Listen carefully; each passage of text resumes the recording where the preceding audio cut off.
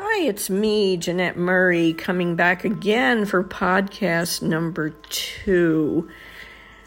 I survived my first podcast. So I'm proud of myself for doing it. And now I'm going to take another try at it. Because I find that this is a good way to reach out to people and maybe talk to more people than I would have the opportunity to do in my own practice. So if you listen to my first podcast, it talks a little bit about becoming your own healer and using your spirit guides and doing work with other practitioners, but knowing that your healing really happens from within. And having said that, and after I reflected on what I had talked about in my first podcast, I just want to talk about a different topic today because I don't want to give anybody the impression that everything you do to heal yourself has to be done on your own. Let me use myself as an example. I have experienced in my life several occasions of severe clinical depression. And when I label it that way, I want to distinguish between what most people say depression is, or they say I'm depressed about something, or we may get depressed over a situation, or we may feel depressed when we have a loss. And that's real depression, and depression is the right term to use. However, when you have clinical depression, it is an illness. It is a sickness that affects you both on the physical and on the mental level. So I'm going to describe to you what my depression was like to give you an idea of what we're talking about here. But also, I'm not discounting any other form of depression because it all fits. So when you're clinically depressed, it's like if you ever read the Harry Potter books about the Dementors, and the characteristic of Dementors is they suck the joy out of everything. That's what it's like when you're clinically depressed. There's no joy. You cannot experience joy. You cannot feel joy. Joy just doesn't register in your brain anymore. And having been a very optimistic, happy person most of my life, and knowing what real joy was like, to be devoid of joy was devastating. And there was nothing I could do to make that joy be felt or come back. The other side of the depression was that I could not eat. I completely lost that part of my brain that told me I was hungry or told me when to eat or gave me a sensation of hunger. It was gone completely. And I can't even label it anorexia because anorexia, I think, has a mental component where a person is afraid to eat or is resisting food for some reasons. Not that they can't eat, but it's a supreme form of control over eating. It's not the same thing. It's not having your brain register the need or the desire to eat. So therefore, I was starving during my clinical depression, and I couldn't eat, but I would force myself to take in nourishment because I knew if I didn't, I would die. And I wasn't ready to die, even though there are times during that depression where you wish it would all end, and you don't pray to die, but you are just of the mind that if I have to keep living like this, I'd rather not. I'd rather not wake up in the morning. So I'm bringing this out to illustrate a point here about healing and being your own healer. I could not heal myself.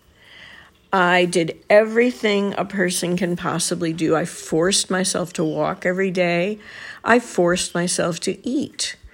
I went to my church services, which used to bring me great joy. I participated in life, and I continued working at my job. But it was like working in a dark shadow.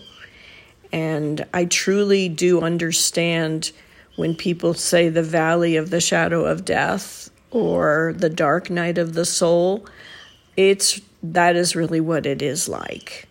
And so I don't say this to have anyone feel sorry for me, because now I can look back on those episodes in my life, and sometimes they would last as long as a year, and then they would go away, and I would improve and get better and be my normal self again.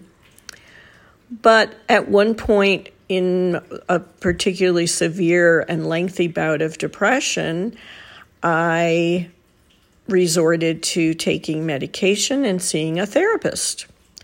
Now, I don't tell anybody what they need to do or what they shouldn't do or who they should talk to or who they shouldn't talk to. No. In my case, I was reaching out for whatever help I could get. And so I took the medication, and lo and behold, it had a positive effect. I'm not saying that you need to take antidepressants, but in my particular case, I experienced immediate relief. It was almost like some vitamin or mineral my brain needed was supplied, and all of a sudden I could function fairly normally. I'm not saying the depression was gone, but it enabled me to function in a way where I knew I wasn't desperately sick all the time. And the therapy, I have to say, was beneficial in the fact that I opened up and told somebody what I was going through. Up until that point, being a therapist myself and feeling very humbled and almost ashamed by my condition, it was like, how can I admit to somebody else that I can't heal myself or help myself when I'm a therapist and this is my work? So just the idea that I could go and talk to someone and dump my load on them and have them not condemn me or judge me or, give me all kinds of advice on what I was doing wrong and how to change my thinking and how to think positively. None of that works when you're clinically depressed. And by the way, just as a word of caution, if any of you know anyone who's clinically depressed, don't tell them to think positive thoughts, and don't tell to change their attitude or to be happy or whatever, because that is like a stab in the chest. It hurts when people tell you those things. It hurt me when people would come up to me and say, "Oh my gosh, you've lost so much weight. How are you doing it? You look great." And that would be like a knife thrust into my gut. It's true, but it's just so interesting to be able to look back and to realize that we don't understand real clinical depression. Now, nowadays, if somebody came up to me and said, "Oh my gosh, you look so thin, you lost weight, that's great," I would be elated. But then it was just another knife in the gut. So I'm saying this because I don't want people to think, "Oh, well, I should be able to heal myself.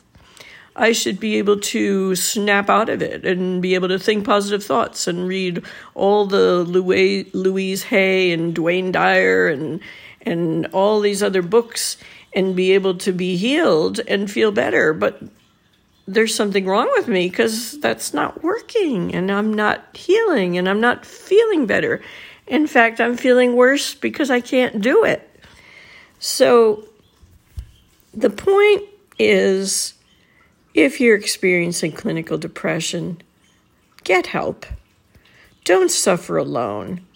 Talk to someone, particularly someone who's been through it, or who understands depression and do whatever it takes. I was even considering electroshock therapy. I was considering anything that would take me out of the condition that I was in. And if someone had come along and offered me a solution, no matter what it costs, I would have tried it, because it's that desperate when you are in that state of clinical depression. Now, that's the heavy duty depression. I'm not talking about ordinary, regular, depression that we all go through at different times. We can be depressed for a few days or maybe a few weeks, or we break up with somebody and, we feel depressed because of the loss and the sadness and the feelings of rejection. And, that's real depression too. But that stuff we grow out of. We get past that. And if we don't grow out of it and it gets worse, then it becomes clinical depression. In my case, I don't know what triggered my clinical depression. I don't know where it came from. I think I was genetically endowed with a gene for depression. I think all the women in my family have had or have depression. And so, we can come by depression just by the odds that we have that gene or that marker for depression. But I would highly recommend that if you are depressed or someone who's clinically depressed, don't hesitate to get help, and don't try to either talk that person into or talk yourself into trying to heal yourself, because it's a losing battle and it hurts more when you keep failing to do that. So, having said that, now let's talk about our thoughts and how they influence how we feel and how they affect our moods and our actions and our behaviors and ultimately our health. I had a client years ago who had pretty much given up on her body. She had numerous aches and pains and diagnoses and was on a list of medications and just couldn't get better and couldn't feel physically better. Mentally, she was pretty down about being so handicapped physically, but she had a great sense of humor and loved life and loved to travel, but was always hampered by this body she was dragging along with her.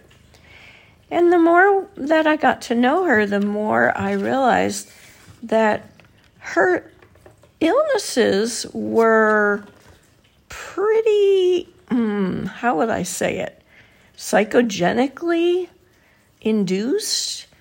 They weren't necessarily like coming down with a really severe illness or a disease process that, has you totally laid out and debilitated. It was more like aches, pains, indigestion, lack of energy, high blood pressure, different ailments that were sort of a culmination of a lifetime of limiting herself with her thoughts. And the more that we explored this, the more I realized that it actually started pretty much at birth. She was born premature, and she was born with a tendon that was tight or deformed in her neck, which restricted neck movement. It didn't result in torticollis or anything like that. It was just a tightness. So therefore, it restricted arm movements, like maybe not being able to raise your arm over your head or make a big circle with your arm the way you can if you don't have that restriction. So that was the extent of the disability that she was born with. But the mindset became, I can't do. I can't play tennis because of my disability. I can't swim. I can't do exercise classes. I can't do yoga. I can't pretty much play any sports or do anything physically active because I'm deformed. And this concept became rooted in her personality, in her psyche, in her mind. And she completely lived up to this belief of can't do. And whenever it came to an opportunity to maybe put it to the test or question it, it was just a matter of self-fulfilling prophecy all the time. Well, see, there it goes. I can't do that. See, there I can't lift my arm up to do that. I can't do this. I can't do that. And so that mindset just led to more and more debilitating or disabling thoughts. And the can't do mindset became expressed in her body and in her whole approach to living. And it was hard to even confront the thought of, well, this is a belief. This is an ingrained belief. It's very deep-rooted. It goes right back to childhood or to infancy. And therefore, it becomes kind of welded into the mind, the hardwired. And the person can't even imagine, not even imagine, having a different mindset, a different way of looking at herself, a different way of being. And I use the story just as an illustration that same person, had she been told as a child, oh yeah, you have a stiffness in your neck, let's do some stretching, let's get that worked out, let's do some physical therapy, let's get you moving again. You can do this. You can do it. It takes work. It takes time. It takes practice. It might be a little painful. Physical therapy usually is painful, most people will tell you. But they do it, and then they overcome the restriction. They overcome the disability. They learn to use their arms and hands and legs again. And it's a question of they believe that it's going to help them, and they believe they actually can do it. And it enables them to do it. And then they regain function, and then their lives are fuller and happier. So the power of our thinking, the power of our thoughts, and this is not new information. We all know this. At least any of us that have ever followed any of the healing workers in the world, any of the writers. Louise Hay comes to mind because she was kind of the pioneer of this. But also Dale Carnegie with the power of positive thinking. And, just people down through the years and decades, and I'm sure there's hundreds of more names out there now that I may not even know about or haven't heard of. But people know this information now, and they know that the mind has the power to change everything, really. And we can change our health and our physical bodies. But we have to sometimes find out what's the origin of this particular belief that created this particular limitation or disability. And let's get at it. And let's really work on reconstructing the thought patterns. And thought patterns are pretty much everything. When it comes right down to it, when you think about your life and you think, well, I'm limited in any particular area. It can be finding your love in your life, finding, getting along with people, believing that you can do things, believing that you're lovable. All of those thought patterns, those beliefs we have about ourselves affect who we are and how we behave and how we experience life and what our lives are like. Another example is a dear, wonderful person I know who never in her life experienced mother love. She was born into a wealthy family. Father was a doctor, mother was a fashion model, and they were an interesting couple in that early on the mother contracted tuberculosis and was treated for it and became an alcoholic after that. And throughout this child's life, living with an alcoholic mother who she had to hide from in her bedroom when she'd come home from school. She'd hide from her mother until her father got home when it was safe to come out. And so this person grew up with this deficit of lacking motherly love, which as a child, there's nothing she could do about it. She couldn't change her thinking. She couldn't say, oh, well, I just have to be able to replace that lack of motherly love with loving myself and finding love from other people. No, a child can't do that. So that child grows into an adult who has a belief that they are unlovable.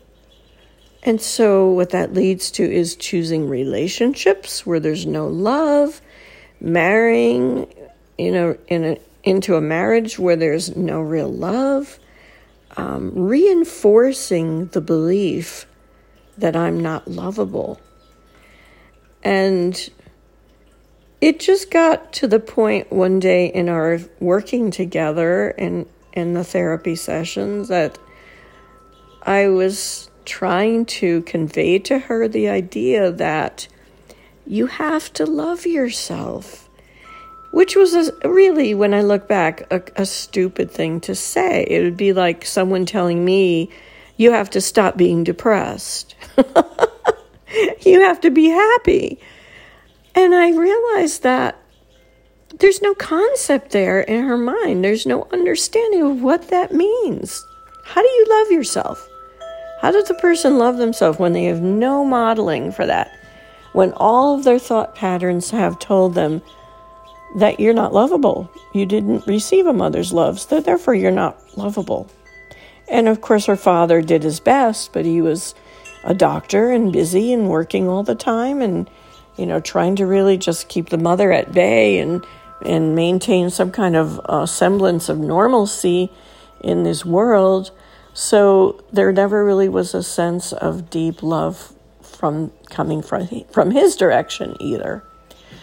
So after I said that, you have to love yourself, her question, of course, was a very logical one because she's a very logical person. She said, how? How does a person do that? And I had to stop for a moment and think, because it was not in my experience to not feel self-love, to not feel loved, and to feel that I loved myself. I mean, of course, there were times I was down on myself and didn't like myself, but it was just such an idea that I'd never really entertained, that the only thing I could think of was she had dogs and loved her dogs and treated them very well. I mean, very well, to the point where she made their own dog food and she did incredible things to take care of her dogs. And I said, love yourself like a dog. And I even laughed when I said it, because it's like, treat yourself like a dog? No, she knew what I meant. Treat yourself with love, with kindness, with respect, with caring. Honor yourself. Know that you're worthy your dogs don't go around thinking, well, I'm worthy of being well taken care of and therefore I love myself. But they certainly flourished and benefited from the treatment they were getting. So to tell her, treat yourself like a dog, was the closest thing I could come to an understanding of what that love would be like, to love yourself. And I find that so many people who I've worked with don't have a concept of self-love. And let me clarify what I mean by self-love. Self-love has nothing to do with pride or narcissism or boastfulness or ego. Self-love is recognizing that you are a unique and wonderful and precious child of God. And if you don't believe in God, you're still unique and wonderful and precious in this world because you are you. There's only one of you, and only you can be you and do what you do. And it's so vital. It's like vitamin L. The vitamin of love is so important. And you have to have a sense of self-love if you're going to feel complete in this world, in this lifetime, on this planet Earth. So many people say, I want to find my soulmate. I want to find a true love. I want to find the ultimate partner. I want to find an authentic person. I hear this so often, and yet they don't think of themselves as that way. They don't think of themselves as authentic or worthy or lovable or unique. And it's such a vital element to have in our consciousness. And when we don't have it, then we run the risk of not finding the partner or love that we want. Or if we choose to be single and are happy with that, we can sometimes tend toward the narcissistic side of love and tend to distort what could be a good, normal, healthy self-love. It can become a destructive, self-serving, greedy form of love where we don't care about other people. We just focus on me, and what I want and how I want it and how I want to get it. And it's all for me and it's all for my good, and to hell with the rest of the world. So that's a real distortion when there isn't self-love. And for those of you who know narcissists, you know how difficult it is to live with them. And you can't satisfy their need for love because it's so distorted. And it's hard to put into words. And I think of so many personages out there who are just flaming narcissists who believe that they can just about get away with anything because they believe they're worthy of that and that they're entitled. Narcissism is a serious personality disorder. And we don't want our self-love, of course, to go in that direction. But narcissism occurs when a person has been very severely, deeply wounded as a child. And it's not born of real love. It's really born of wounding in early life. And so I have great compassion for narcissists, as detrimental as some of them can be, because their narcissism tells me that they've been so wounded as children, perhaps overlooked, neglected, whatever. But enough about narcissism. Let's get back to the thought patterns, because there are patterns in all of our lives that are fixed beliefs, fixed notions. And these fixed beliefs and notions can truly affect our mental and our physical health. A person who puts themselves down, negates themselves, and we all do.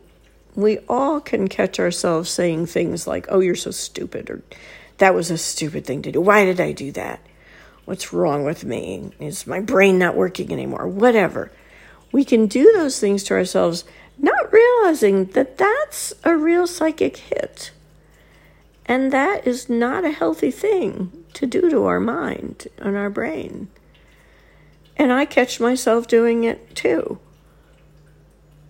I work with some of the most brilliant people that I can't even imagine how brilliant they are.